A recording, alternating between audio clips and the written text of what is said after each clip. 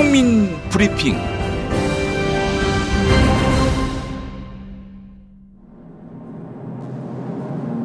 돌려주마. 9월 16일 이때만 해도 대장동 개발건으로 이재명을 공격할 좋은 소재를 찾았다 했던 국민의힘 김기현 원내대표. 이재명 경기도지사님께 단도직입적으로 질문하고 싶습니다. 화천 대유는 누구 겁니까? 이재명 경기도지사의 대장동 택지 개발 사업 관련 의혹이 꼬리에 꼬리를 물고 있습니다. 이쯤 되면 대장동 개발은 이 지사의 최대 치적이 아니라 최대 칩으로 기록될 것 같습니다. 고구마 줄기처럼 의혹이 하루가 다르게 쏟아져 나오고 있는 것이라고 보지 않을 수가 없습니다. 한마디로 말해서 비리와 특혜, 특권과 반칙의 종합백화점이며 권력형 종합 비리 세트라고 할 수 있을 것입니다. 이를 은근히 즐기는 듯한 이낙연. 9월 25일 성남 대장동 개발 사업과 관련해 각종 의혹이 쏟아지고 있습니다. 공공이 소유한 토지를 활용해 민간 업체가 막대한 이익을 챙기는 것은 정의롭지 못합니다. 이재명은 처음부터 억측, 마타도라 규정.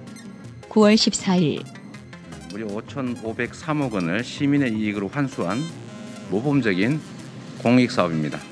당군 이래 최대 규모의 공익 환수 사업인 대장동 개발 사업을 둘러싼 억측, 의도적인 곡해, 또 왜곡 보도, 네거티브를 넘어선 흑색 선전. 결론적으로 말씀드리면 대장동 개발은 국민의힘 소속 신모 전 국회의원이 주동이 돼서 추진을 했던 사업이었고, 또 수천억 원의 개발 이익이 예상되던 민간 개발 사업이었습니다.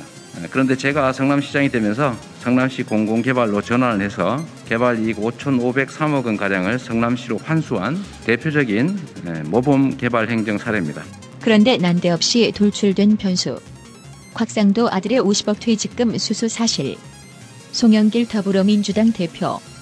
9월 27일 지금 노컷뉴스 보도에 따르면 김기현 원내대표께서 이미 곽상도 의원의 둘째 아들 1990년생 31살짜리가 50억의 퇴직금 명목의 돈을 받았다는 사실을 사전에 인지한 것으로 알려져 있습니다. 뜨거워하는 국민의힘. 대선주자 토론회에서 원희룡 후보 출당을 요구하는데 9월 26일 탈당을 받아주는 수준이 아니라 더 단호한 조치로 부패를 끊겠다는 의리를 제대로 보여줄 필요가 있습니다. 국민의힘 초선 의원들 곽상도 의원에게 의원직 사퇴를 촉구하고 9월 27일 곽상도 의원은 깨끗하게 의원직을 내려놓고 수사에 임해주시기 바랍니다. 대선 후보 토론회에서는 특검으로 돌파하자는 목소리도. 특검은 검찰을 못 믿을 때 하는 것인데 검찰총장 출신 윤석열마저도 검찰은 신속한 특수본을 만들어 증거인멸을 방지하고 특검에 인계해야 합니다. 홍준표, 이 틈을 노려 윤석열을 공격. 화천대유 사건이 이래 심하게 된 지가 오래됐는데 총장 계실 때 그 범죄정보과를 통해서 첩보받지 않았습니까? 다시 묻는 질문. 이재명 경기도지사님께 단도직입적으로 질문하고 싶습니다. 화천대유는 누구 겁니까? 화천대유 국민의힘 겁니다. 국민의힘과 결탁한 토검 비리 세력 소유 아닙니까? 이낙연은 곽상도 아들의 50억 퇴직금이 돌출돼도 끝내 화천대유가 국민의힘 것이라고 말하지는 않는데. 네, 차차 나오게 되겠죠. 지금은 큰 그림 중에 코끼리라 치면 코끼리 다리도 나오고 코끼리 귀도 나오고 하는 상황이겠지요. 그러나 언제일지 모르지만 코끼리 전체가 그려지지 않겠나 싶으네요. 그 큰 그림이 혹시 이낙연 후보님에게 그려지는 건 있습니까? 어렴풋하게나마 짐작은 하고요. 저도 이런저런 얘기를 듣고 있습니다만 극도로 말을 아끼고 있습니다. 늘 첨자는 이낙연. 김현정의 이 질문에는 열폭하는데 상황에 따라서 사퇴를 준비하고 계신 건 아니냐 뭐 이런 예상 기사들도 나오던데 그런 질문을 마구 하십니까? 미안하지 않으세요? 이재명 경기도지사님께 단도직입적으로 질문하고 싶습니다. 화천대유는 누구 겁니까? 송영길 민주당 대표가 답하는데 국민의힘 이렇게 지도부 회의에 보면 백드롭에 화천대유는 누구 것입니까? 라고 써 있습니다. 31살짜리가 6년 일하고 50억을 받는 이런 상황을 떳떳한 노력의 대가로 강변하고 있는 곽상도 의원과 그 아들에게 김기현 대표는 화천대유는 누구 것입니까? 라고 물어보시기 바라겠습니다. 그리고 국민의힘에서 공수처장으로 추천했던 사람이 강찬우 전 수원지검장, 남욱 변호사 이 핵심 인물을 구속시켰을 당시에 그 수원지검의 검사장이고 화천대유의 고문 변호사를 맡았다 그럽니다. 자문 변호사를. 이 분에게 물어보십시오. 김기현 원내대표님. 곽상도 의원에게 물어보시고 신영수 전 의원에게 물어보시고 원유철 전 의원에게 물어보십시오. 화천대유는 누구 것입니까?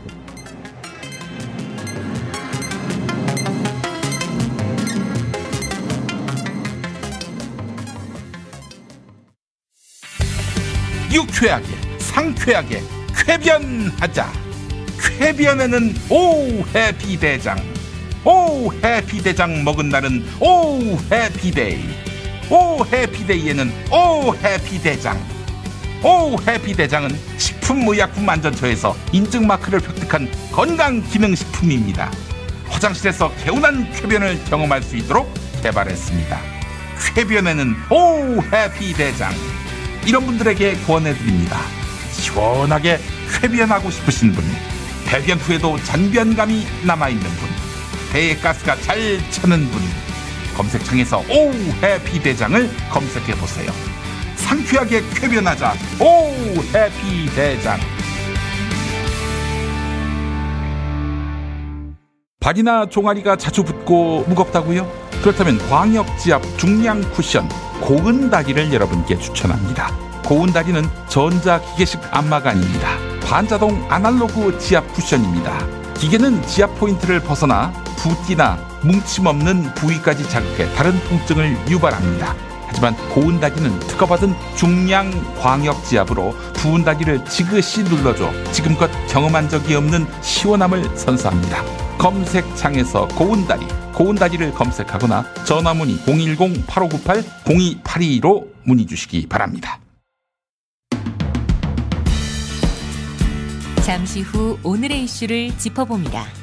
안진걸 민생경제연구소장과 함께합니다. 자, 오늘은 빵준서 미니 크루아상 생지 상태로 이제 배송을 하는데요. 자, 생지를 이렇게 오븐에 돌렸더니 이렇게 됩니다. 자, 빵준서 크루아상은 이런 점이 다릅니다. 첫째, 오랜 연구로 완성한 4종류 밀가루의 절묘한 브랜딩으로 바삭함과 촉촉함의 차원이 다릅니다. 둘째, 대한민국 제과 명장 박준서 베이커리에서 20년 동안 키워온 천연 발효종 르방을 사용합니다. 천연 발효빵 빵준서 크루아상은 매일 식사로 먹어도 질리지 않고 소화가 잘 되는 건강한 빵입니다. 셋째, 빵준서 크루아상은 프랑스산 최고급 버터만을 사용합니다. 빵준서 크루아상의 부드러움과 고소함은 바로 최고급 재료에서 시작됩니다. 넷째, 모양부터 달라요. 공장형 대량 생산이 아니라 하나하나 수제로 정성껏 만들기 때문입니다. 게다가 급속 냉동된 크루아상 생지를 트레이에 담아서 엉겨 붙지 않습니다. 집에서 예쁘게 홈베이킹이 가능합니다.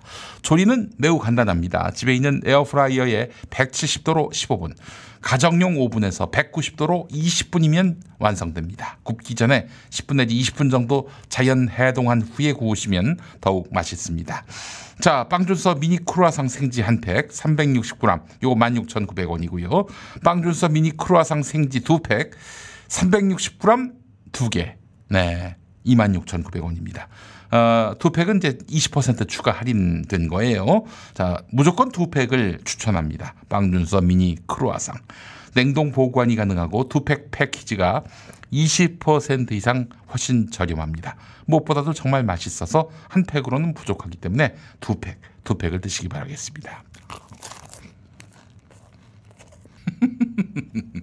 자, 여러분, 빵준서 미니 크루아상 생지 많은 구매 바랍니다. 한 팩으로는 모자라요. 2팩 이상으로 구매하시기 바라겠습니다.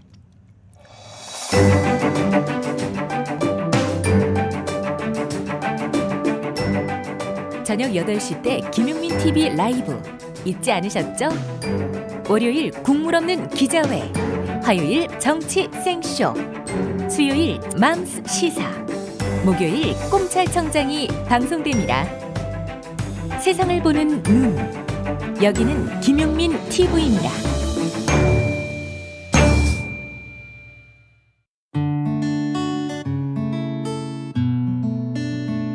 당신과 내가 좋은 나라에서 그 정의로운 나라 그곳에 산다면 난 그냥 좋아서 웃기만 할 거예요.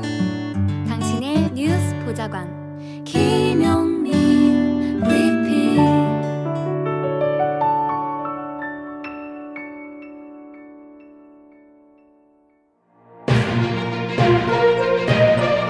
안진걸의 오늘. 안진걸 민생경제연구소장님 나와 계시죠? 네, 반갑습니다. 아, 예, 소장님. 피디님 빵 맛있게 드시는 거 보고 배가 고파갖고 순간 빵 준서 빵. 예, 네. 아, 죄송합니다. 예. 예, 아니요. 너무 맛있게 드셨고요. 저는 너무 그래도 기쁜 소식이 있어요. 뭡니까? 아니, 곽상도 일당 내일 제가 이제 고발하는데요. 네네네. 1시에. 네. 근데 뭐 어떤 시민 개개인이 혼자서 고발하고 이런 것도 이미 있었잖아요. 네네. 항상 저희의 특징은 주요 시민단체를 모아서 한다는 건 내일은 한 50여 개 단체가. 아, 그래요? 네. 그리고 고발장은 공수처에 제출하는데 국민의힘 앞에서 기자회견까지 합니다. 국민의힘 앞으로 가서? 예, 왜냐? 이게 국민의힘 게이트잖아요. 그러네요. 그다음에 드디어 윤석열까지 등장하지 않았습니다. 아, 어젯밤에 윤석열이 등장했습니다. 드디어 등장했고요. 그래서 곽상도 일당에다가 윤석열의 거래도 석연치 않다. 고발장에 이제 뇌물, 배임, 뭐 여러 가지 이제 제목들, 차명 투자까지 다 적시해서 제가 내일 고발할 예정입니다. 네. 우리 진보계획 유튜브들이 열심히 방송해 주시면 저희는 그걸 또 낼름 받아서 빨리 고발하고 오는 그런 협조관계 계속되고 있는데요. 네.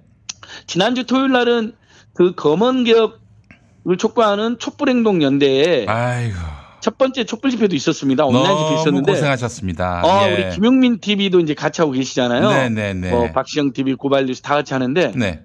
정말 대단한 게 지금 굉장히 우리 그 촛불 시민들, 민주주의 시민들이 행동 욕구가 분출하는 걸 느꼈는데 20개 유튜브랑 같이 해서 보니까 당시 줌, 그다음에 캔들 액션 넷, 그다음에 유튜브 동시 접속한 사람이 그 실시간에 2만 명이 넘은 거예요. 아이고 세상에. 그러니까 저희가 그걸 청계광장으로 생각하면 청계광장을 가득 메워서 집회를 한 거는 그러네요. 예. 그러니까 그만큼 검찰개혁이나 언론개혁을 몰아쳐가자.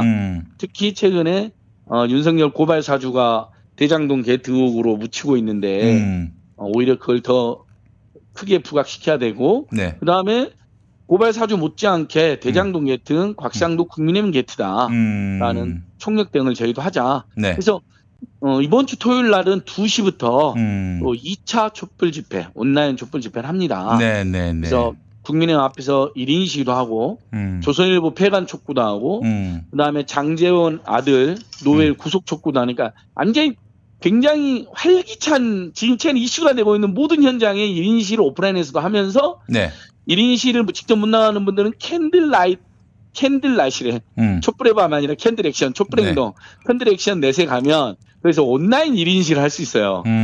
본인이 어디를 클릭하잖아요. 조선일보 앞이나 검찰청 앞이나 국민의힘 앞에 딱 클릭을 하잖아요. 그럼 본인이 거기서 온라인 1인 시하는 형상이 이렇게 나타납니다. 일종의 메타버스 같은 거네요.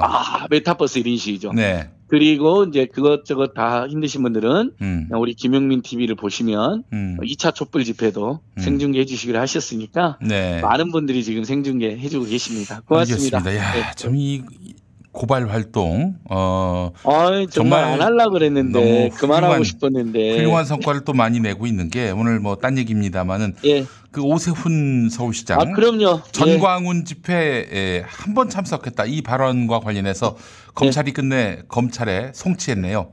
기소 의견 송치인 거죠 과거 같은 파이시티 일단은 파이시티 그러니까 지금 오세훈과 관련해 가지고는 저희가 이것도 3번을 나눠서 고발했는데요. 근데 애청자 여러분 저 민생경제연구소지 국민의힘당 고발연구소는 아닙니다. 예. 제가 제일 그럴 땐 좀 억울합니다. 나경원 연구소, 윤석열 연구소, 오세훈 연구소는 부설 연구소에 불과합니다. 네, 저희는 민생경제 연구소고요. 아니 근데 일단 송치가 됐으니 검찰이 이제 기소 여부를 결정하게 될 텐데. 맞습니다. 지금부터 제가 그래서 집중 감시 대응을 하려고 하는 게요. 네. 지금 선거법상 공소시효가 10월 7일까지인가 기잖아요. 네네네. 10월 9일이었나요? 우리가 보궐선거 4월 9일 날 했군요. 네. 그러니까 이제 6개월이니까 10월 초면 끝납니다. 근데 지금 박형준이 홍대 입시 비리 관련해서 자기 딸은 응시도 안 했다 그랬잖아요. 근데 응시한 게 확인이 됐습니다. 네. 그러니까 이건 대놓고 거짓말한 거거든요. 허위사실 유포한 거죠, 반복적으로. 그다음에 네. 박형준이 민간인 사찰에 일체 관여 안 했다고 거짓말했잖아요. 민간인 사찰 앞장서서 했잖아요. 네. 근데 지금 이 부분은 부산 검찰에 고발해놨는데 아직까지 기소 움직임이 안 보입니다. 왜 그래요? 도대체 아니 뻔할 뻔짠데 그거 진짜. 예, 전국의 이 검경 세력은 아직까지도 믿을 수가 없습니다. 그나마 근데 저희는 검찰 도저히 믿을 수가 없으니까. 그러니까 그 박형준 대응단위하고 오세훈 대응단위가 좀 달랐는데요. 박형준 대응단위는 주로 4대강 반대 운동했던 환경단체들이나 국정원 민간 사찰 대응했던 단체들이 부산지검에 고발한 거예요. 근데 부산은 희한하게 국회의원들도 그렇고 시의원들도 그렇고 지역에 유지들이 많습니다. 부동산 투기 세력들이 많고 검경과 유착 의혹도 심합니다. 뭔가 수사가 제대로 안 되는 것 같아요. 그래서 제가 지금 박형준 기소도 촉구를 하고 있고, 네. 근데 오세훈은 저희는 정확히 경찰은 다를 거다 조금이라도. 네, 그래서 네. 제가 파이시티, 내곡동, 그 다음에 전광훈 집회 네. 이런 걸 다 반복적으로 거짓말했다고. 거짓말하는 거는 정말 그 후보자가 치명적인 그런 잘못을 저지르는 거예요. 맞습니다. 굉장히 반세적이고 반민주적인 행위죠. 그러니까 지금 그 이재명 후보가 그 대장동 관련해서 아주 정말 선명한 발언을 계속 이어가고 있는 거는 정말 확신을 갖고 얘기하는 거지 뭐 저 사람 저 뻥카가 심하다 혹은 뭐 이렇게 볼 수 있는 사안이 아니에요. 이게. 그럼요. 자기 목을 내놓고 하는 얘기예요. 그거는. 네. 만약에 본인이나 본인 가족들이 그 사실 그 게이트나 비리의 역사를 우리가 너무 잘 아는데 그렇지.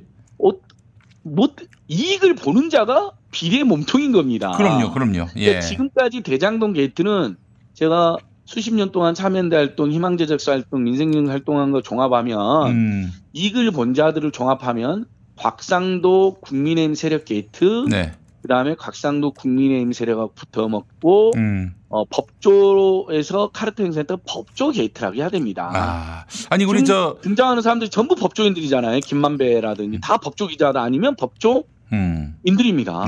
윤석열까지 등장했잖아요. 심지어. 윤석열 거는 어떻게 보세요? 19억의 매도했다 이러고 있는데.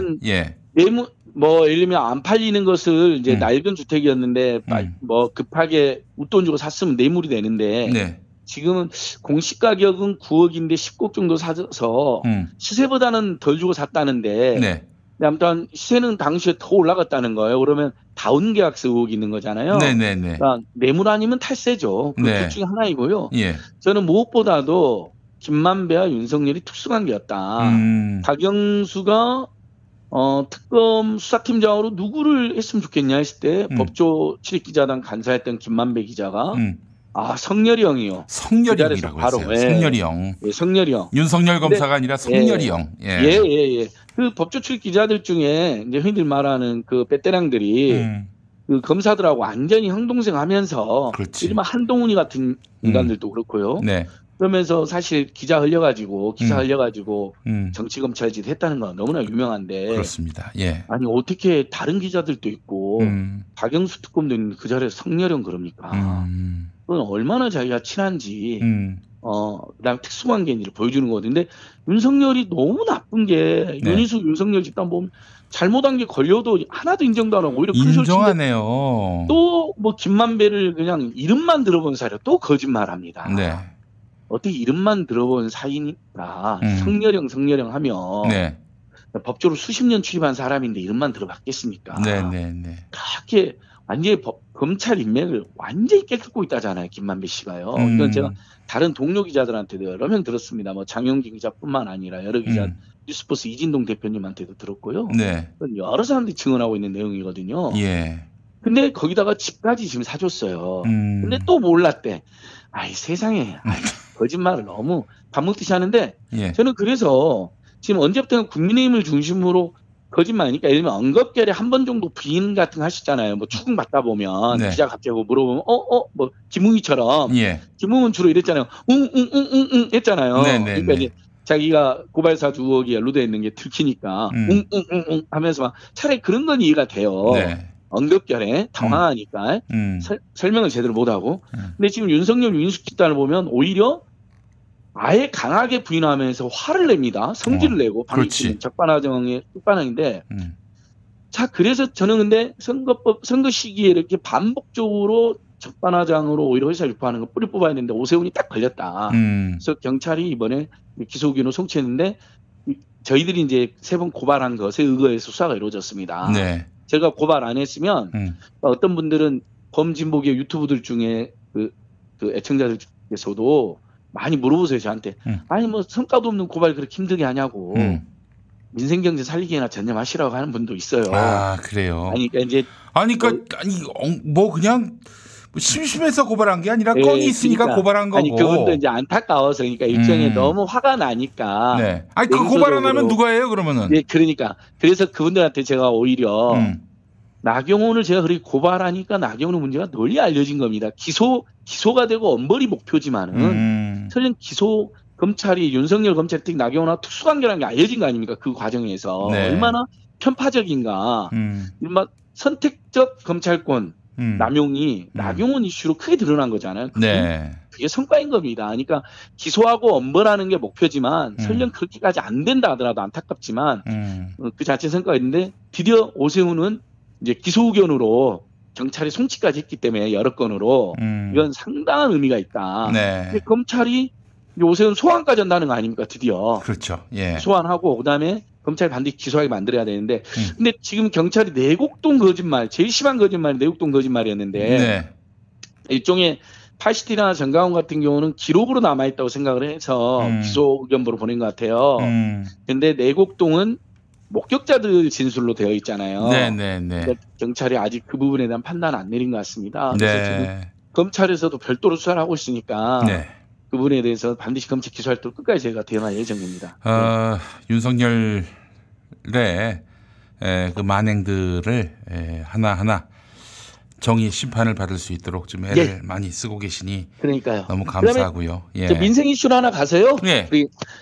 우리 김용민 PD님하고 우리 김용민 TV와 정말 민생경제공소등 열심히 캠페인한 성과가 지금 드러나고 있습니다. 예. 경기도만 국민지원금 100% 줬었잖아요. 예. 그래서 우리 경기도가 고립되는 황당한 양상이잖아요. 올바른 일하고 고립되는 듯한 느낌이 있었잖아요. 네네네. 이거 추석 전에서 확실히 여론이 움직였습니다. 네. 전국적으로 지금 확산되고 있는데요. 그렇죠. 일단 충청남도가 광역시도 차원에서 그러니까 경기도처럼 전 경기도민처럼 충남 노민 전원 주기로 결정을 했고요. 그다음에 이제 충청북도가 움직임이 하나도 없었어요. 지금 충청북도로 불똥이 됐습니다. 그러니까 네. 좋은 불똥이죠. 예. 단양군 제천시가 나섰습니다. 네. 단양군하고 제천. 그럼 이게 인근으로 확대될 수밖에 없거든요. 그럼요. 아니 저기 주는데 왜 우리는 안 주냐고 할 거예요. 그리고 이게 나쁜 짓도 아니고. 그럼요. 예. 받아서 재난을 극복하는 응원과 격려로 삼고 그다음에 전부 다 지역경제 쓰게 됐잖아요. 그렇습 말입니다. 지금 자영업자님들 오랜만에 좀 묻고 있습니다. 요즘에요. 네. 확실히 6인으로 인원 기준 확대되고 이제 물론 백신 맞아야 되지만 맞는 분들 포함이지만 그다음에 재난지원금 풀리니까 확실히 손님 늘어났어요. 그래서 기분이 좋아지셨거든요. 이 여파대로 가야 돼요. 네. 그래서 자 경기도에서 충남 찍고 지금 충북, 단양, 제천까지 갔고요. 그다음에 경기도에서 이제 충남 몇면 전라북도잖아요. 전라북도에서 정읍이 또 재난지원금 지급 결정했습니다. 정읍. 그러니까 전북으로도 퍼질 거고요. 그다음에 전북에서 전남으로 와서 한평, 그다음에 하순, 광양 다 100% 지급 결정을 했습니다. 아이고 다행입니다. 그다음에 강원도로 넘어가서 강원도가 굉장히 그 기초단체분들 열심히 했습니다. 뭐 철원, 파천, 양구, 인제, 홍천 굉장히 강원도는 거의 전 시군구로 지금 강원도는 결단을 안 내렸는데 네. 우리 기초단체들이 거의 지금 100% 지급으로 확산되고 있습니다. 네. 문제는 역시 서울, 부산, 대구 라인입니다. 이 경부 라인이 네. 하필이면 정말 너무나 죄송하게 저희들이 어쨌든 여러 가지 이유로 선거가 제대로 안 돼서 네. 오세훈, 권영진, 박형준 라인이지 않습니까? 네. 이쪽 라인에 꿈쩍도 안 하고 있습니다. 네. 서울 시민은 지금 확인해 보니까요. 예. 빈부격차가 확실히 심하고 서울이 훨씬 잘 산다는 게 그러면 전북은 지금 재난지원을 받는 분들이 90%쯤 된대요. 네. 서울은 75%가 안 돼요. 왜냐하면 서울에 상대적으로 그나마 그러니까 시골 분들, 지역 분들보다는 조금 더 경제 형편이 좋은 분들이 서울에 많이 모여 있는 거예요. 그래서 서울 시민들이 대거 탈락하고 있는 겁니다. 네. 근데 정작 그 탈락하시는 분 보면 잘 사는 사람들이 그냥 그런 건 아닌 거거든요. 슈퍼리치도 일부 있지만 네. 당연히 지역건강보험료 많이 나온 사람들, 그다음에 맞벌이 부부들이 많이 탈락하고 있는 거잖아요. 네. 아무래도 서울이 직장인들이 월급이 더 많으니까 건강보험도 조금 더 나올 건데 네. 대신에 교육비, 주거비, 의료비, 통신비 이런 건 서울이 훨씬 비싸지 않습니까? 예. 여러 가지로 생활물가도 그렇고. 근데 그런 거 반영은 안 되니까 서울 시민들이 대거 탈락하는데 오세훈이는 지금 전혀 코로나 방역도 그렇고 이런 민생 대책은 신경 안 쓰면서 시민단체 죽이기, 박원순 죽이기만 하고 있습니다. 네. 계속 시민단체한테 시비를 걸어요. 전 세계적으로 모든 지방정부가 지역의 NGO들하고 협력을 강화해 나가는 과정에서 네. 어떤 지방정부가 어떤 좋은 캠페인 하면 그 캠페인 인건비가 아니라 그 사업비를 일부 지원해 주거나 협력을 합니다. 네. 근데 그걸 시비 걸어가지고 마치 시민단체들 무슨 부정비리나 저지른 것처럼 이건 전혀 팩트가 아니거든요. 네, 네, 네. 그걸 날마다 연일 그걸 매달리고 있어요. 심지어는 그 사회주택이라 해서 네. 진짜 서민들이나 청년들이 저렴하게 주택에 들어가서 서민 주거 안정을 하는데 큰 도움이 되는 거거든요. 네, 네, 일종의 사회적 기업이 주택을 공급한다고 생각하시면 됩니다. 네. 협동조합이라든지 이걸 지금 시비를 걸고 있어요. 무슨 부정부패 원사인 것처럼. 그래서 평소에 조용하던 그냥 복지단체나 주거 시민단체들도 지금 오세훈에 대한 분노가 엄청 커지고 있습니다. 아이고. 선거 한번 잘못하면 이렇게 되는 거죠. 그 양반이 많이 그리울 겁니다. 예. 예, 맞습니다. 그렇게 해서 박원순을 그 쓰레기로 몰았던 그 시민단체들도 있잖아요. 예. 맞습니다. 그것도 진보 예, 진보의 탈을 쓴 가짜 뉴스에 놀아라는 세력이죠. 그다음에 인간에 대한 예의라는 눈꼽만큼도 받을 수 없는 거죠. 네. 어떤 문제가 있으면 팩트 체크는 해야 될 거 아닙니까? 글쎄 말입니다. 그다음에 최소한 그 팩트 기반에서 예를 들면 이번에 택배 노조가 실수해서 어떤 대리점주가 이제 자살하는 문제가 있었는데 일부 노조원들이 괴롭힘이 있었어요. 네. 우리 택배 노조가 깔끔하게 인정했어요. 사과하고. 근데 조선일보는 지금 택배 노조 죽이기에 나섰거든요. 네네네. 뭐 하지도 않은 상납을 받았대요. 대리점주들한테. 아니 대리점주들이 갑인데 어떻게 상납을 합니까? 맞아요. 뭐 다 가짜 뉴스 밝혀졌거든요. 네. 똑같아요. 근데 조선일보하고 지금 동아일보가 지금 최근 택배 관련 보도에 50%를 차지하고 있어요. 택배 노조 왜 다 택배 노조 죽이기 관련 보도인데 팩트가 안 맞아요. 네. 그러면 옛날에 그 박원순 시장 사건 때도 마찬가지인 거죠. 그때 일부 여성 시민단체 같은 경우는 팩트 확인도 없이 달라들어갖고 죽이기 나선 건데 택배 노조에 대해서도 지금 똑같이 그런 식인 거죠. 보도가 있었다. 택배 노조 아주 인간 쓰레기냐고 달려들어갖고 죽이는 거예요. 일부 댓글은 벌써 그렇게 달리고 있어요. 아이고. 근데 진보든 중도든 보수든 첫째도 팩트, 둘째도 팩트해야 되는 거고. 그렇습니다. 예. 두 번째 누구든 잘못할 수 있잖아요. 네. 잘못한 것만큼만 비판해야죠. 그렇죠. 실수했으면 일을 비판해야 될 걸 10을 20을 뭐 100을 예. 그러니까 우리가 조국과 나경원 비교, 조국과 윤석열 비교하면 조국 장관은 뭐 1, 2를 지적받으려는데 막 만이고 10억이고 이렇게 수사를 받았던 것이고 네. 나경원이나 윤석열 집단, 박덕흠 집단은 만이나 뭐 10억, 100억의 비판을 받아야 될 인간들이 단 하나도 기소도 안 되고 아직까지도 이러고 있는 거잖아요. 알겠습니다. 네, 자 우리 안진걸 수장님 더욱 분투해 주시고요. 내일 또 기자회견 지켜보겠습니다. 마지막으로 마지막으로 그래서 재난지원 100% 확산 저희들 끝까지 캠페인해서요. 네. 중앙정 홍남기 그룹하고 국민의힘이 끝까지 거부해서 88%밖에 안 됐는데 중앙정부는 지방정부가 100% 될 수 있도록 우리 애청자들께서 우리 지역은 아직 안 하고 있다 그러면 지방의회 그다음에 지방자치단체, 예. 그다음에 그 지역 민주당 네. 계속 항의 전화하십시오. 그럼 네. 계속 확대되어 가고 있습니다. 알겠습니다. 그다음에 오세훈 예. 끝까지 저희가 예. 물고 늘어주고 제대로 대응하고 목요일 날 예. 고발도 잘하겠습니다, 여러분. 알겠습니다. 내일이네요 벌써. 예. 항상 우리 애청자 여러분 고맙습니다. 네. 응원 많이 해주신 거 다 잘 알고 있습니다. 네, 말씀 잘 들었습니다. 네. 예. 탈모 전문 뿌리 깊은 샴푸에서 대용량 신제품 출시 기념 이벤트를 하고 있습니다. 탈모 기능성이며 남녀노소 온 가족이 쓸 수 있는 EWG 그린 등급으로 순하여 두피 진정 효과와 비듬, 가려움 등에도 좋은 천연 샴푸와 린스와 컨디셔너, 헤어 에센스 효과를 한 번에 받을 수 있는 최고급 천연 트리트먼트 1000ml 대용량으로 구성된 선물 세트를 38,900원에 판매하며 사은품으로 뿌리 깊은 천연 비누 4종 세트도 드립니다. 이 행사는 네이버 검색 뿌리 깊은 샴푸 본사 쇼핑몰에서만 구입하실 수 있습니다. 가장 좋은 샴푸를 가장 사랑하는 분께 추천해 보십시오. 1566-7871 박지희 씨, 코업이 블랙마카로 업그레이드 했다는데? 맞아요. 가격은 그대로인데 더 귀한 블랙마카로 업그레이드 했대요. 역시 코업이야. 지금보다 더 활기찬 아침을 느낄 수 있겠네. 하루도 빠뜨리면 안 되겠어. 매일 잊지 않고 챙겨 먹기 위해 편리한 정기 배송을 이용해보세요. 2+2 혜택도 있어요. 코업 블랙마카로 파워. 블랙마카와 멀티비타민을 한 번에, 거기에 아연, 비오틴, 아르기닌까지. 정기 배송 2+2 이벤트는 계속됩니다. 검색창에 코어업 검색하세요.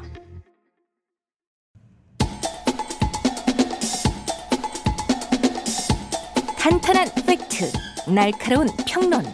세상에 이런 시사 프로그램은 없다. 김용민 브리핑.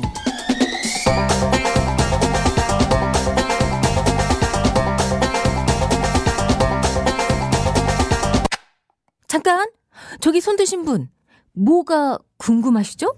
너 이름이 뭐지? 네, 김용민입니다. 자, 디아페 비누 광고합니다. 김용민닷컴에서 가장 많은 분들이 찾는 상품 중에 하나인데요. 디아페 비누는 습진이나 가려움증, 땀띠, 모낭충, 여드름 등으로 고민인 분들 꼭 한번 써보시기 바랍니다. 유황의 살균 효과와 제주도산 마유의 보습 효과가 놀라운 결과를 만들 것입니다.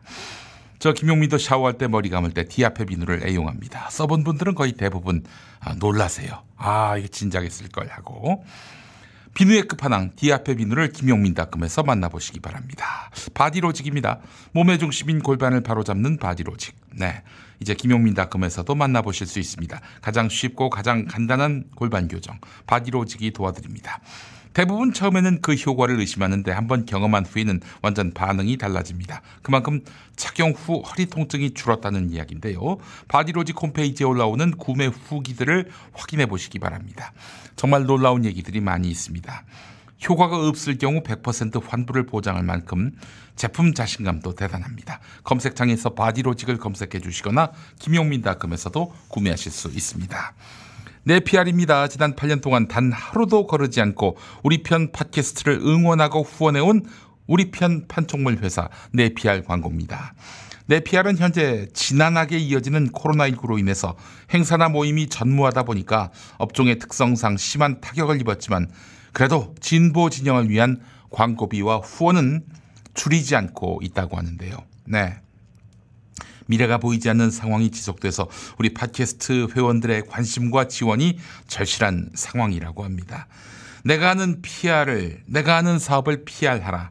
이 뜻의 네PR에는 판촉물, 기념품, 답례품, 단체 선물 등 용도에 따라서 다양한 가격대의 상품이 3만 가지 이상 준비되어 있고요. 언택트 시대에 맞게 택배, 개별 발송까지도 가능하다고 합니다. 전화번호는 032-519-4800 검색창에 네PR을 검색하시면 되겠습니다. 자, 썬데이 용민 여러분 구독하셨습니까? 김용민 PD의 새 컨텐츠 썬데이 용민 광고입니다. 팟빵에서 서비스하는 유료 구독 방식의 오디오 매거진인데 지난 9월 5일 일요일에 창간호를 론칭했습니다. 매주 일요일 낮 12시에 컨텐츠가 공개되고요. 처음 한 달은 무료로 들어보실 수 있습니다. 자, 8090 시절 그 감성을 느낄 수 있는 레트로 오디오 콘텐츠 썬데이 용민 매주 일요일 낮 12시에 공개됩니다. 1개월 구독은 9,900원, 1년 구독은 11% 할인된 금액 10만 5천 원입니다. 첫 달은 무료. 팟빵에서 많은 구독 부탁드립니다. 용디의 새로운 도전 썬데이 용인 8090 세대를 위한 라떼 월드를 열다. 썬데이 용인 사건과 실화, 화제의 인물, 음악과 영화 모든 장르를 총망라한 썬데이 용인 팟빵에서 공개됩니다. 썬데이 용인. 아이고 이거 구독해달라는 말을 깜빡했네. 썬데이 용인.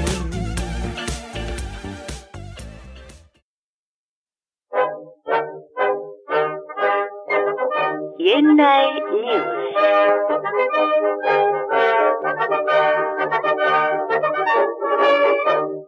과거의 9월 29일로 여행을 떠나보겠습니다. 1987년으로 가볼까요? 1987년 9월 29일 MBC 뉴스데스크.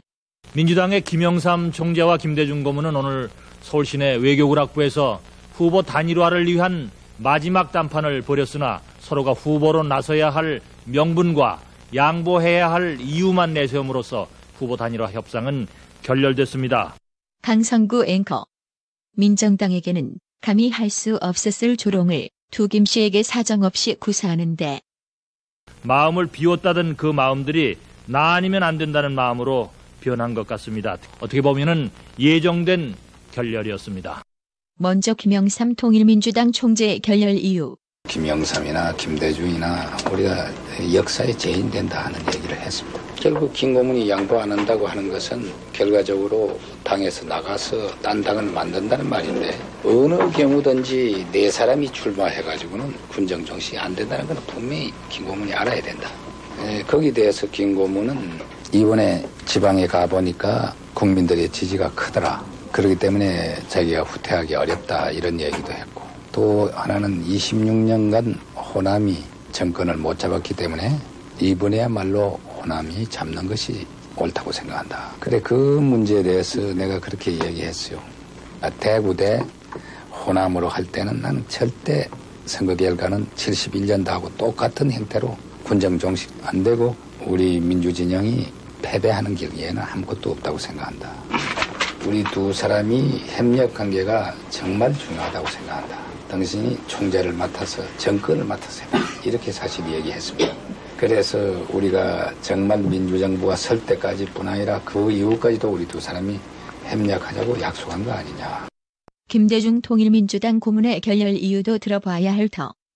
원체 이 야당 후보는 국민적 후보이기 때문에 두 사람이 같이 국민 앞에 나서서 국민 우리에 대한 지지도도 알아보고 또 우리들의 정책을 개진해가지고 국민들의 그 지지도라든가 방향도 알고 이러한 필요가 있었던 것인데 불행히도 김 총재가 그것을 수락하지 않아서 나 개인이 광주를 위시해서 인천까지 경상도 지방을 본의 아니게 못 갔지만 이름 달았는데 그 결과는 우리가 다 아다시피 나에 대한 상상 이상으로 당초 예측 이상으로 국민의 강한 성원이 있었다고 그 국민의 그 출마 요청이 있었다고 나는 그렇게 판단을 했습니다. 따라서 이러한 국민의 여망 앞에 내 개인이 마음대로 양보하기가 어렵게 됐다 하는 얘기를 했습니다. 그리고 또 하나는 이 상도동 측에서 말씀한 군대가 나를 거부하니까 대통령 후보로서는 적당치 않다 하는 논리는 그건 난 전면적으로 받아들일 수가 없고 이런 그 결과로서 나는 이번에는 김 총재가 어려운 결단을 해서 양보하는 것이 옳지 않느냐 이런 말씀을 했고 또 김 총재는 또 내가 출마함으로써 전라도와 경상도의 지역 감정을 불러일으켜야 된다 이런 말씀을 했습니다. 거기에 대해서 나는 지역 감정도 김 총재가 도와주면 해결될 것이고 만일 그렇게 된다면 후보를 못 낸 지역에서 또 문제가 있는 거 아니냐. 우리가 그런 옳지 않는 지역 감정에 양보해서는 안 된다고 생각한다. 이런 얘기도 서로 했습니다. 이렇게 평행선을 긋던 두 사람. 마침내 독자 출마 선언을 하게 되는데 그럼에도 페어플레이를 다짐하고 우리 두 사람은 어느 경우이든 서로 비방하거나 헐뜯는 일은 결코 없을 것입니다.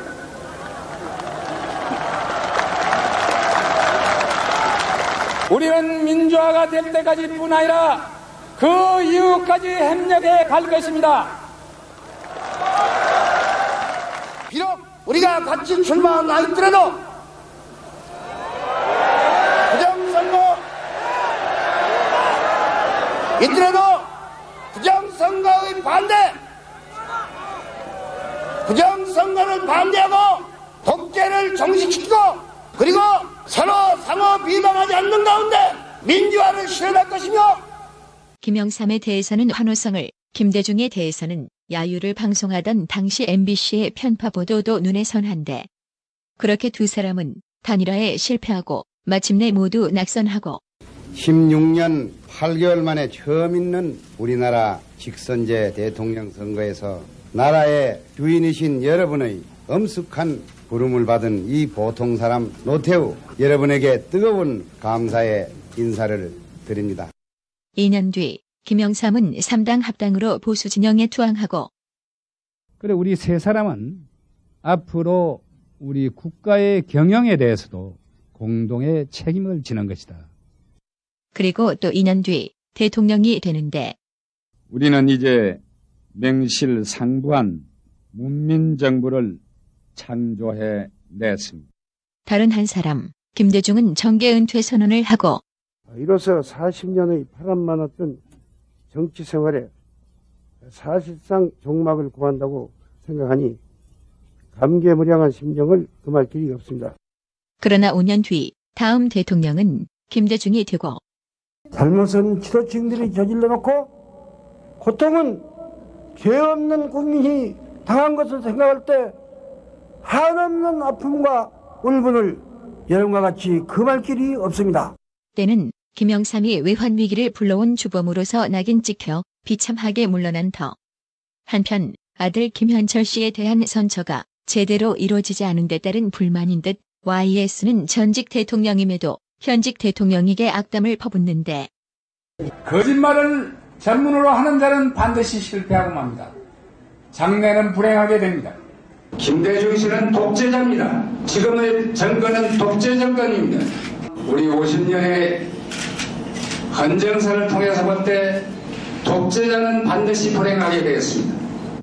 그러나 평생 동지였던 김대중이 2009년 8월 세상을 떠나자 아쉽고도 안타까운 일입니다. 그리고 우리나라에 큰 거목이 쓰러졌다고 생각합니다. 네. 참 안타깝게 생각합니다. 그리고 6년 뒤 김영삼도 김대중이 있는 하늘나라로 떠나고, 평생을 같이 했으니까요.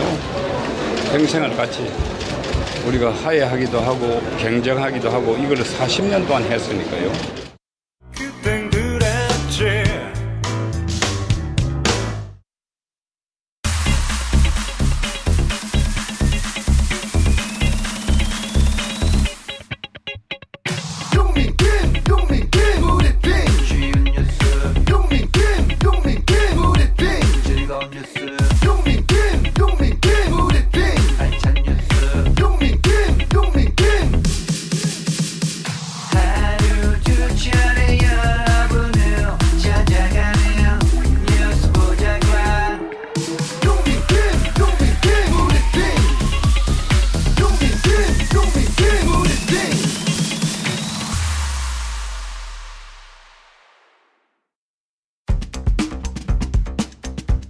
잠시 후 전우용 역사학자와 함께하는 어제 그리고 오늘이 이어집니다.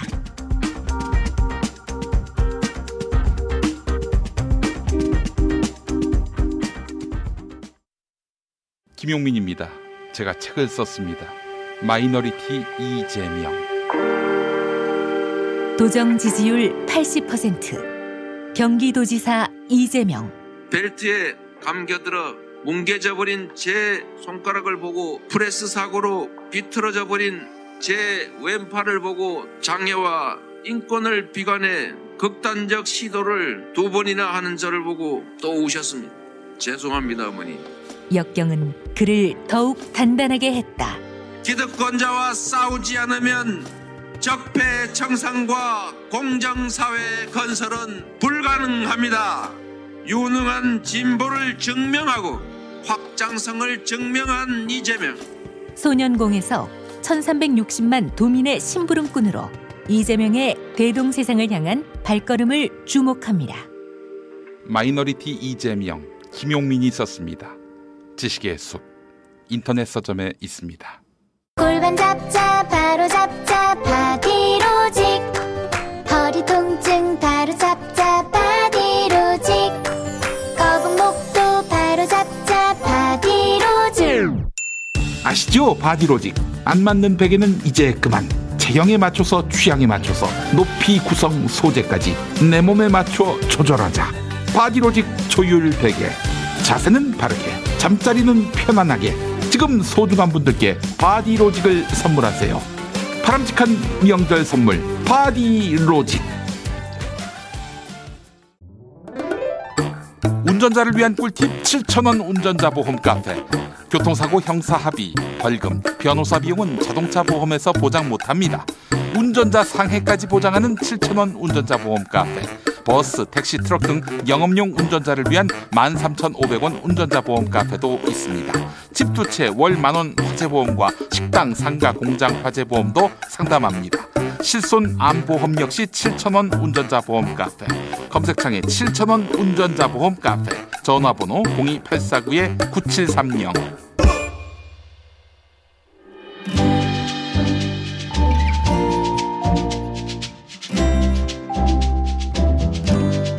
전우용의 어제 그리고 오늘. 역사학자 전우용 교수님 함께하겠습니다. 교수님. 네, 안녕하세요. 예, 정말 오랜만에 뵙습니다. 예, 그 사이에 정말 세상이 어마어마하게 또 국면이 바뀌고 또 바뀌었습니다. 좀 뜬금없는 말씀을 좀 드릴까 해요. 네네네. 복권 얘기요. 복권? 오, 예. 복권. 예. 복권. 이게 지금 시국과 무슨 관계인지 끝에쯤에 이제 결론을 말씀드릴 것 같고요. 네네네. 요즘 또 그런 얘기 많이 하잖아요. 뭐 큰 돈이 갑자기 생기면 로또 당첨됐다 이런 얘기 하잖아요. 네, 그렇습니다. 예, 이 복권에 대해서는 참 그동안 말들이 많았죠. 네. 이게 이것들 일종의 간단히 얘기하면 공인된 도박이잖아요. 그렇습니다. 나라가 관리하는. 공인된 도박이죠. 원래 나라가 관리한 게 아닌데 일단 좀 나라가 관리하면서 나타난 현상들을 얘기를 해보면 나라가 관리하는 게 아니면 나라가 감독하는. 네. 간섭하고. 지금 이제 그런 얘기들이 좀 있었어요. 요즘엔 그런 얘기도 이제 사라진 것 같은데 한동안은 네네. 나라가 이제 국민들에게 사행성을 조장하고 사실 이제 복권 사는 사람들이 되게 서민들이잖아요. 그렇습니다. 예. 예, 서민들한테 사행심 조장하고 서민들 돈을 뜯어서 이제 한 사람한테 몰아주고 로또 같은 경우는 그런 식이고요. 네. 뭐 소수한테 나눠주고 수익금을 또 국가가 챙겨가는 거잖아요. 그렇습니다. 이게 나라가 할 도리냐? 네. 이제 금지하는 게 맞다 이런 얘기들 꽤 오랫동안 나왔었어요. 네. 최근에 이제 그런 얘기 쏙 들어갔지만 또 따지고 보면 맞는 말이죠. 국가가 어떻게 이게 좀 도박을 조장하고 또 좀 시체말로 거기서 삥을 뜯어서 가져갈 수 있느냐 이런 얘기인데 역사를 보면 그 얘기하기가 좀 쉽지 않아요.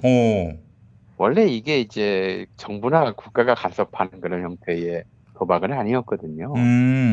우리나라에서 조선 말기에 출연해요. 이게 복권이요? 그때, 그때 이름은 만인계. 만인계. 만 명이 참가하는 계다라는 거예요. 왜 개돈 부어서 개 탄다 그런 말 하잖아요. 그렇죠. 그거였어요. 만인계 또는 이제 작박계라고도 그랬어요. 네. 그러니까 이제 추첨하는 방식 때문에 이런 말이 나왔는데 어떻게 하는 거냐면 이제 돈을 내고 복권을 사면 이제 이게 복권이 똑같은 걸 인쇄를 해서 서로 짝을 만들어 놔요. 번호를. 그러니까 17, 17 이렇게 써 있는 거죠. 예컨대 종이에. 반을 잘라서 반은 자기가 갖고 반은 이제 그 통에다 넣어요. 그 통을 산통이라고 그랬어요. 아, 산통? 예, 산통 깨진다라는 말이 거기서 나왔는데. 그렇군요. 예. 거기다가 이제 그 사는 사람이 10,000명이면 10,000장이 들어가는 거죠. 네. 그걸 추첨해서 이제 그 당첨자한테 전체 금액에 그 사람들이 사서 이제 낸 돈이죠. 그 일부를 지급하고 일부는 주최 측이 먹는 이런 방식이었어요. 네. 그게 이제 워낙 많아서 이제 심지어 뭐 중국 상해에서 발행된 복권을 국내에서 팔기도 했었고요. 대한제국 시기 1890년대에는 네. 정부에서 여러 차례 금지 명령을 내렸어도 예. 이게 금지되질 않았어요. 뭐 그게 이제 1억 천금을 노리는 사람들이 많았으니까. 네. 1억 천금의 꿈이라고 하는 건 사실 인류가 재산권이라고 하는 걸 형성한 다음에는 늘 꾸는 꿈이잖아요. 네.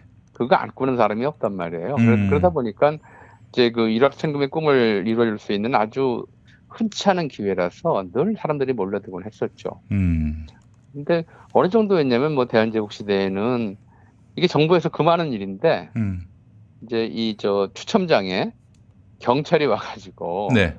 추첨의 공정성을 이제 감시할 정도였어요. 아니 정부에서 금하는데 정부 공무원이 와가지고 그걸 이제 권장하는 그런 식이었던 거죠. 예. 뭐 좀 조금 이제 이상할 수도 있겠지만 이제 안중근 의사도 젊을 때 이거 사장을 했었어요. 네? 안중근 의사가요? 예. 만인계 사장을 하셨어요.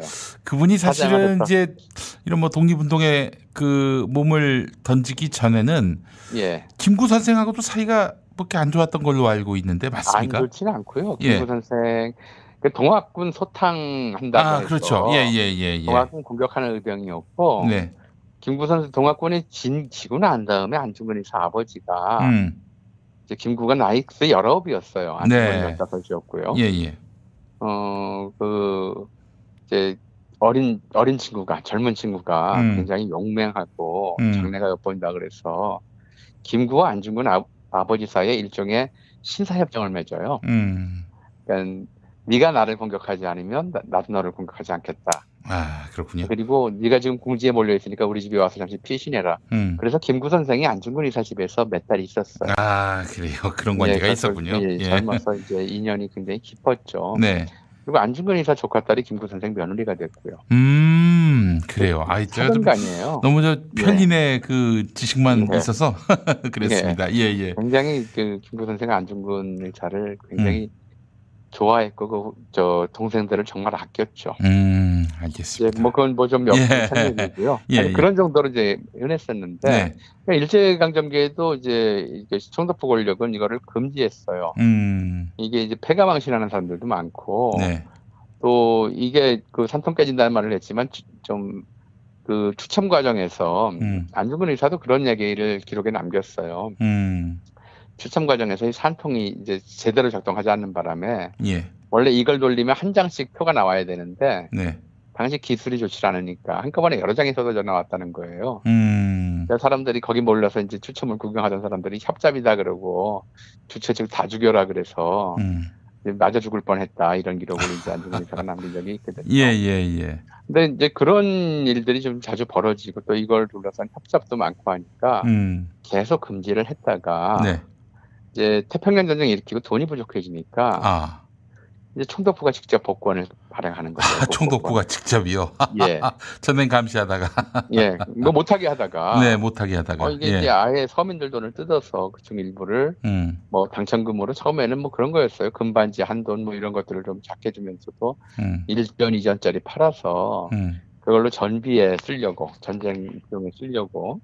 그렇게 이제 총독부 때부터 이른바 정치 권력이 직접 복권을 발행하는 시대의 상황이 벌어지거든요. 네. 해방 후에도 이거 마찬가지였어요. 그래서요. 총독부가 이미 조선 총독부 때 이제 그 이른바 개인 간의 도박이었었는데 민영 도박이었었는데 이것을 이제 공영화한 거죠. 네. 이제 공영 도박으로 바꿔버린 거예요. 그래서 해방 후에도 이걸 어떤 데 처음 썼냐면 올림픽 1946년도 런던 올림픽에 우리가 정부 수립도 되기 전에 참가했었잖아요. 예. 근데 선수단을 뽑았는데 런던까지 보낼 돈이 없는 거예요. 워낙 가난하던 시절이고 어렸던 시절입니다. 예.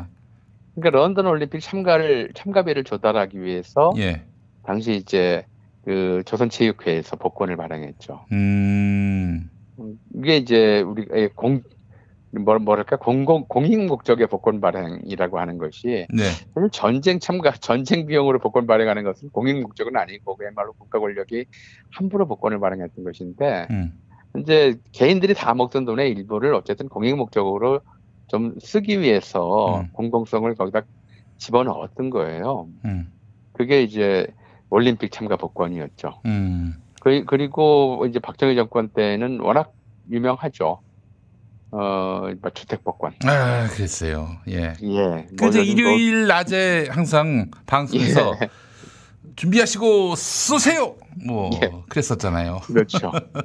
공영방송에서 복권 추첨식을 KBS에서 방송하고, KBS 복권 추첨식을 방송하고 사람들 복권 사게 하고, 당첨되면 이제 집 한 채 생기고, 뭐 대다수는 이제 그 푼돈 버리고 말고, 이런 상황들이 이제 이루어졌던 거잖아요. 그게 이제 복권의 역사예요. 거기서 로또에 이르기까지 지금 뭐 로또가 어떤 공익적 사업을 하는지는 알 수가 없겠지.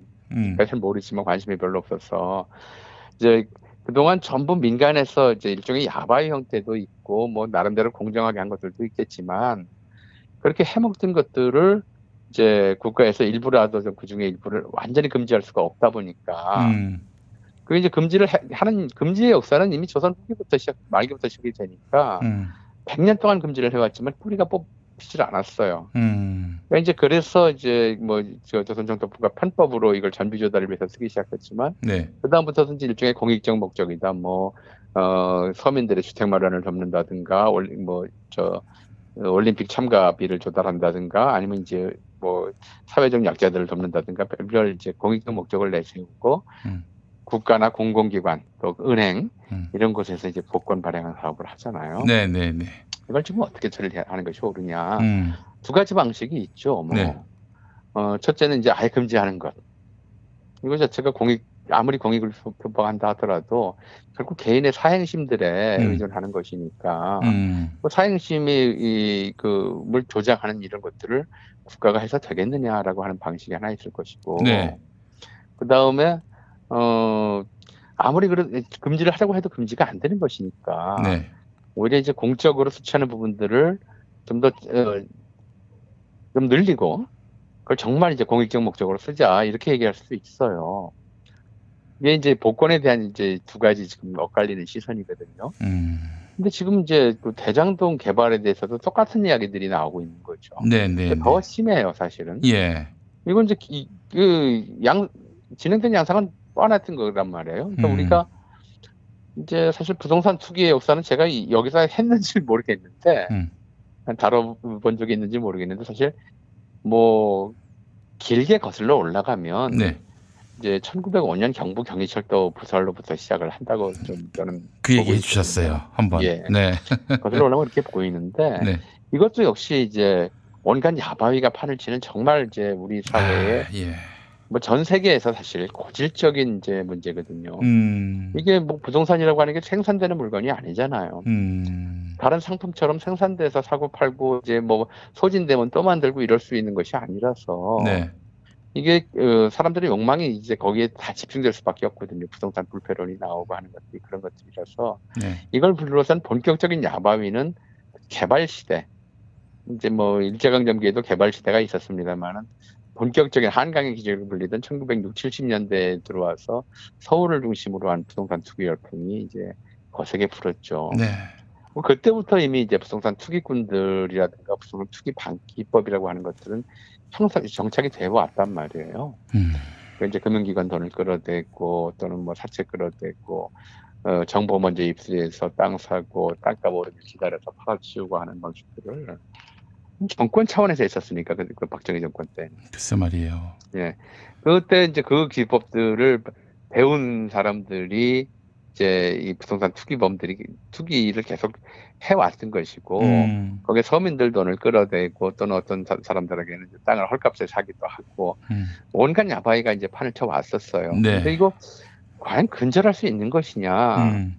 이번 그 대장동 문제에 대해서도 일부 이제 그 이재명 지사 책임론을 거론하는 사람들은 이제 민간인 돈을 너무 많이 가져가게 했다.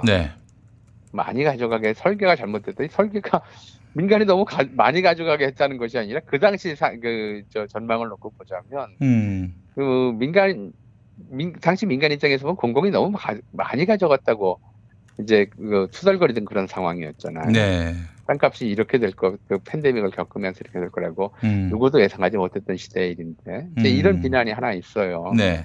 이거 처음부터 공공개발로 진행했어야 한다. 이거 그 가능하지 않은 일이었죠. 게다가 당시 뭐 아시다시피 이명박이 그때 이제 그런 얘기를 했잖아요. 이제 공기업이 민간 기업과 이익을 다투는 것은 정당하지 못하다. 그런 얘기를 하면서 이제 그 이익을 전부 민간 개발로 돌리라는 중에 중앙정부의 지침이 나와 있었던 상태란 말이에요. 네. 그런 상태에서 이제 부동산 야바이꾼들의 이른바 도박이죠, 이것도 일종의. 부동산 값이 얼마나 오를지 모르지만 일단 개발되면 오른다. 개발 시점까지 기다려보자. 뭐 이런 정도로 해서 일종의 복권 사듯이 이제 도박을 해놓은 것인데. 네. 근데 그렇게 민간이 다 먹던 몫을 일부나마 이게 애초에 반을 예상을 했든 더 그 이상을 예상했든 간에 일부나마 공적으로 환수해서 공공의 이익을 위해서 쓴다는 이제 방침을 정한 거란 말이에요. 그러니까 이건 이제 복권을 이른바 이제 완전히 민간인들의 야바이판이었던 복권 시장을 공영화함으로써 나름대로 이제 그래도 이제 신뢰할 수 있게 하고 네. 공정성을 좀 담보할 수 있게 만든 그런 조치와 저는 다르지 않았다고 보거든요. 네. 이제 그런 상황에 대해서 이제 역수광을 열어보니까 진짜 야바위가 진행됐던 거죠. 이 사람들이 그냥 단순하게 뭐 이제 부동산 투자 이익만 노리고 했던 것이 아니라 거기 뭐 저 고문들 명단을 보니까 뭐 화려하더라고요. 아, 그렇죠. 예. 그렇죠? 박영수 전 특검에다가 하여튼 김수남 전 검찰총장에다가 법조계 거물들을 고문진으로 쭉 이렇게 포진시켜 놓고 그다음에 사업이 막 진행되던 무렵 박근혜 정권의 민정수석이었던 곽상도 씨 아들을 이제 1호 사원으로 이제 박아놓고 예. 그러니까 이게 사업에 대한 시작 자체가 발단 자체가 이명박 시대에 시작이 되었었고 그때 민간 사업으로만 진행하겠다고 하는 네. 그런 이제 방침에 따라서 박근혜 정권의 유력자들이 대거 포진해 왔었고 게다가 이제 고문진이 주로 법조인이라고 하는 얘기는 이미 불법을 예상한 거라고 그렇죠. 봐야 된다고 뭐 나중에 저 위기 상황이 오면은 또 대처해 줄 수 있는 분들 법적으로 워낙 많은 것들에 대해서 불법적인 일을 저질렀기 때문에 그거를 덮기 위해서는 전직 검찰총장이라든가 그다음에 전직 대법관이라든가 또 전직 특검이라든가 그렇지. 이런 사람들을 끼워 넣어야 누가 건드리겠어요. 이건 뭐 김현장을 고문으로 지적한 것보다 훨씬 더 힘센 그런 보호막을 친 거잖아요. 네. 이미 그 자체가 범죄 의도를 보여주는 거라고 저는 생각하거든요. 근데 거기에 누가 개입을 했겠느냐는 거죠. 이게 이제 어떤 그 네트워크에 의해서 이런 것들이 진행됐겠느냐. 게다가 화천대유의 이제 실질적인 뭐 100% 지분을 가지고 있는 대주주는 그 법조팀 기자 출신이더라고요. 그러니까 이제 이런 정도라면 이제 이유 자체가 그 기본적으로 야바위를 목적으로 야바위예요. 예. 이렇게 봐야 될 것이고 그런 상황에서나마 일단 이건 좀 우리가 전 그걸 보면서 그런 생각을 했어요. 이게 어디 화천대유뿐이겠느냐. 이런 식으로 만들어진 부동산 자금운용사들, 부동산 관련 자금운용사가 한둘이겠느냐는 거죠. 한번 좀 다 털어봤으면 좋겠어요. 네. 전국에 만들어졌던 최근 이제 10년간 만들어졌던 이 자산운용사들 멤버들하고 수익률을 전부 다 털어봤으면 좋겠어요. 그게 이제 정말 한다면 그런 걸 해야 될 것 같아요. 우리 서민들이 정말 한 푼도 분 모아가지고 이렇게 살자니 우리 사회에서 그 어떻게 숨통이 틀 길이 없으니 그래서 사실은 인생 역전을 꿈꾸면서 복권을 구입하는 건데 이런 걸 뭐 사행심 조정한다라고 비난을 하면서 말이죠. 그렇게 얘기하는 우리 특권층들 말이죠. 지들은 이게 뭡니까? 복권 사는 사람들이 얼마나 한심해 보이겠어요. 그렇죠. 일주일에 10,000원씩 뭐 이렇게 복권 사서 당첨되기를 이렇게 꿈꾸는 사람들을 보면서 그냥 회사에다가 이제 자기 아들 박아놓고 5, 6년 있다가 50억 생기는 그런 이제 땅 짚고 헤엄치기식 복권을 그냥 일종의 야바위죠. 뭐. 야바위입니다. 야바위라고 말 수밖에 없어요. 예. 그런 걸 하는 사람들 눈에 사람들이 사람으로 보이겠어요. 달래 개돼지라는 말이 나오는 게 아니잖아요. 네. 근데 그런 일들을 이제 하면서도 태어날 뿐만 아니라 그동안 곽상도 씨가 해온 걸 보면 대통령 아들이 무슨 그 창작 활동하면서 정부 지원금 받은 게 아빠 찬스라는 등 이런 얘기들을 하고 이제 다녔잖아요. 어떻게 사람이 그렇게 그럴 수 있는지 저는 도저히 좀 같은 사람으로서 좀 납득이 안 가요. 사람이 어떻게 그렇게 그런 면모를 보여줄 수 있는지.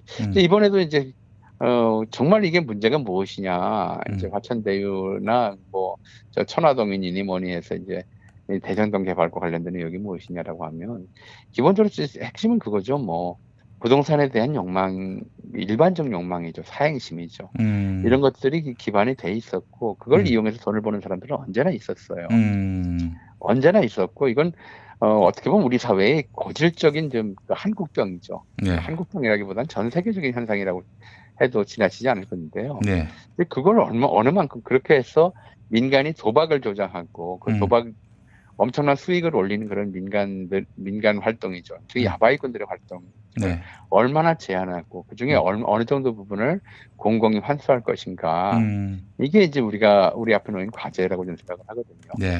복권 금지 못해요. 사실 로마 시대부터 있었던 것이고, 네. 아예 이게 인간의 사행성 욕망이 있는 한 아예 없는 세상을 만들기는 어려워요. 북한 같은 사회가 아니라면.